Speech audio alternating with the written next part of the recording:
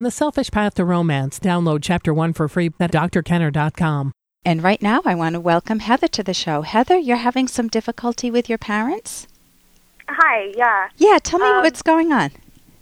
Well, basically, my parents are evangelical Christians. Okay. They're very serious about their religion, and that's how I was raised. I went to Christian schools, and when I got out of high school, I went to Bible college even. Okay.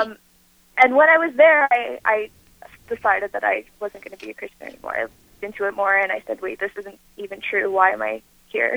Okay. So I left, and that was a few years ago, and I'm 26 now, and I guess the problem is just, like, how to deal with my parents. I mean, they don't want to talk about it or think about it or anything, and, you know, they just kind of, they still, you know, expect me to go to church with them and everything when I go home, and every time that I don't want to, it's like they've never heard of this before. So I just don't know how to, like, deal with them, I guess. Okay, so let me see if I've got the situation correctly. You definitely have had the opportunity to think about religion. It's not that you were isolated from it, it's that you were immersed in it. They're evangelicals, you've been to Bible school, and meaning you've had enough data so that you can assess it independently and decide, does this make sense? Is this the moral code I want to follow in life, or are there things that are contradictory and that don't make any sense? Right. And so you've made the decision that you would prefer not to have a religion in your life? Yeah, definitely. And what would you have instead? Oh, well, that's a whole other story. Okay. After I left there, I went and I got a philosophy degree at a university, and that didn't really help much either. Like, it just took me about 5 years to figure out what I actually was going to do and figure out an actually rational philosophy that actually, you know, describes the world as it actually is, and to be happy with and find a rational morality, I guess. Okay, so go ahead. But that's fine. Like, I'm kind of figured out. Okay, so a rational moral code. Many people don't know that is an alternative. They think it's religion or nothing, as if religion has a monopoly on morality, and religion is just one form of a philosophy. Look at all the different religions that are around, and look at how they contradict one another. So here's what I hear is the essence. It's the battle not over religion per se, it's the battle over your mind. Who owns your mind? And when parents raise a kid, they don't want kids to veer off their path, especially when you get to the most fundamental questions about life. What is the nature of reality? How do you know it? How do you treat other people? And do you have a right to pursue your own happiness, or should you sacrifice in life? Those are some of the fundamental questions. There are some more, obviously, but that's the whole field of philosophy. So how do you deal with parents who are frustrated that you're not making the same choice that they did, which may make them feel like a success or a failure as a parent? Right. It makes them feel like a failure, right? In the eyes of it feels like I'm accusing them of something. Ooh, of what? By not making of what? Of being wrong. Okay. Isn't that fascinating? Which, I am sort of, which makes it hard for me to know what to do. Okay, you know what I mean? Like, I do think that they're wrong. Right. I don't want to say that to them. I don't want that to be like an issue. Okay, so can you be your mom with me and treat me the way she would treat you? Okay. What would she say?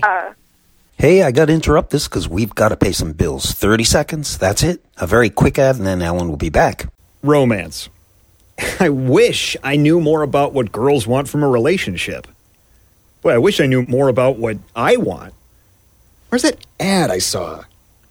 Here it is. The Selfish Path to Romance, a serious romance guidebook. Download Chapter 1 for free at selfishromance.com and buy it at amazon.com. Huh. The Selfish Path to Romance. That is interesting. Can you be your mom with me and treat me the way she would treat you? Okay. What would she say? Well, I mean, for example, right now I'm living with my fiancé. Okay. And I think that's important to do before you get married, is to know somebody really well. Yeah. But she would not even want to talk about that. And anytime it came up, she would just kind of go, and just kind of say nothing. And then maybe a few days later she would say, are you sure you're happy? Is this, do you really think that it's okay for you to do this? And, like, don't you think, or, she'll, like, send me a news report of, like, couples who live together have more chance of getting divorced or something like that. Right, I've seen those myself, yep.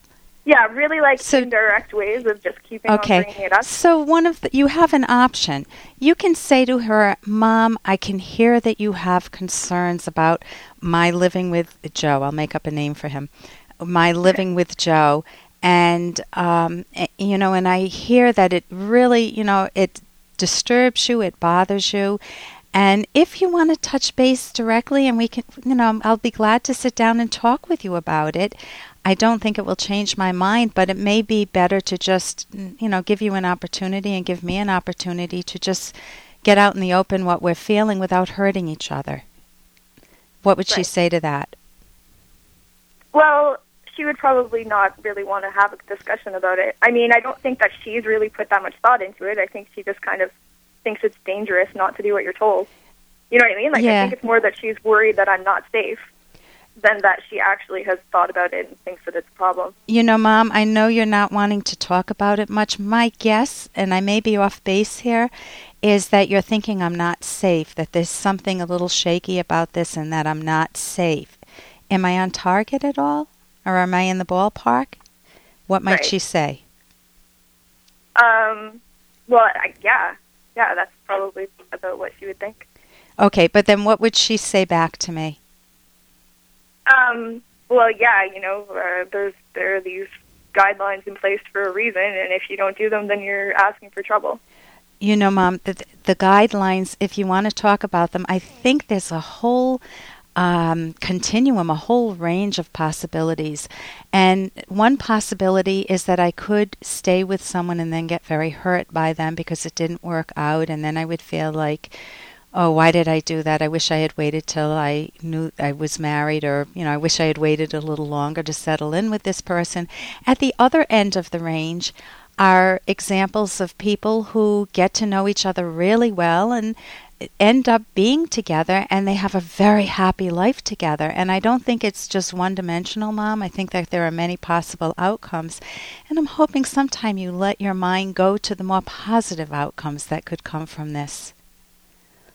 Mm-hmm. So it's giving her a way to stretch her own thinking if she wants to, but just letting her know that there are other possibilities. It's not just a done deal that there's going to be a negative outcome. In terms of the religion part, how do you think she might, give me a quick example of what she might say if she hears that I'm not going to church, for example, or temple, whatever it is? Well, I guess the way that it would work, or has worked, is if I'm staying at her house. Otherwise, then. And she would say what? But if I'm staying over, right? She would say what to you?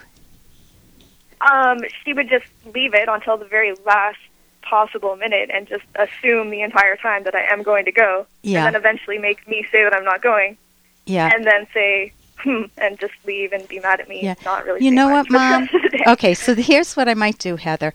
When you start to stay over there, if you're spending some time with her, you can say, Mom, I want to make this comfortable for all of us, and I want to let you know in the beginning, so we don't have this undercurrent of tension between us, that I'm not planning to go to church. And if you want to touch base, we could talk about it for a few minutes, and then I would love to enjoy the rest of the time with you without that being something that's stressful for both of us. Try that. Okay? Right. So thank you so much for your call. Okay, great. Thank you. Thank you, Heather. And here's a little more from Dr. Kenner. Oh, my God. Here, have a rainbow by Dr. Honey Snow. Daphne, how can you listen to this stuff? It's absolute drivel. Yeah, well, for someone who writes drivel, she's awfully popular. Oh, really? Fancy that. She tells everyone that they're perfectly wonderful and that nothing wrong is ever their fault. What do you know? They like it. And doesn't that happen so much in our lives? When you don't know how to take responsibility, or you're afraid to take responsibility, man, don't you want to gravitate towards people who will tell you, oh, don't worry, we're all human, it's not your fault, you couldn't help it. And there are some things that do fit into that category, things you couldn't help. But deep down, many of those issues, or maybe not even that deep down, you know you could help it. But people gravitate towards people who let them off the hook. And that happens a lot in religion. You see all of these people who are criminals or working with the mob or whatnot, and they gravitate towards religion. You know, funny how they find religion. For more Dr. Kenner podcast, go to drkenner.com and please listen to this ad. Here's an excerpt from The Selfish Path to Romance by Drs. Kenner and Locke. When pursuing a romantic relationship, be wary of a partner's refusal to take a medical condition seriously, such as high blood pressure. Individuals who do not value their own lives enough to take steps to keep healthy condemn their partners to chronic worry. Who enjoys the prospect of living with someone who is at high risk health-wise, yet refuses to take reasonable actions to significantly reduce that risk? It's like living with someone committing slow suicide. The same principle holds for partners with mental health problems. This can be a serious problem because often people with mental health problems deny or do not realize how serious their problem is. For example, depression. Outside help from the family doctor may be needed to convince the person to seek therapy. You can download Chapter 1 for free at drkenner.com, and you can buy the book at amazon.com.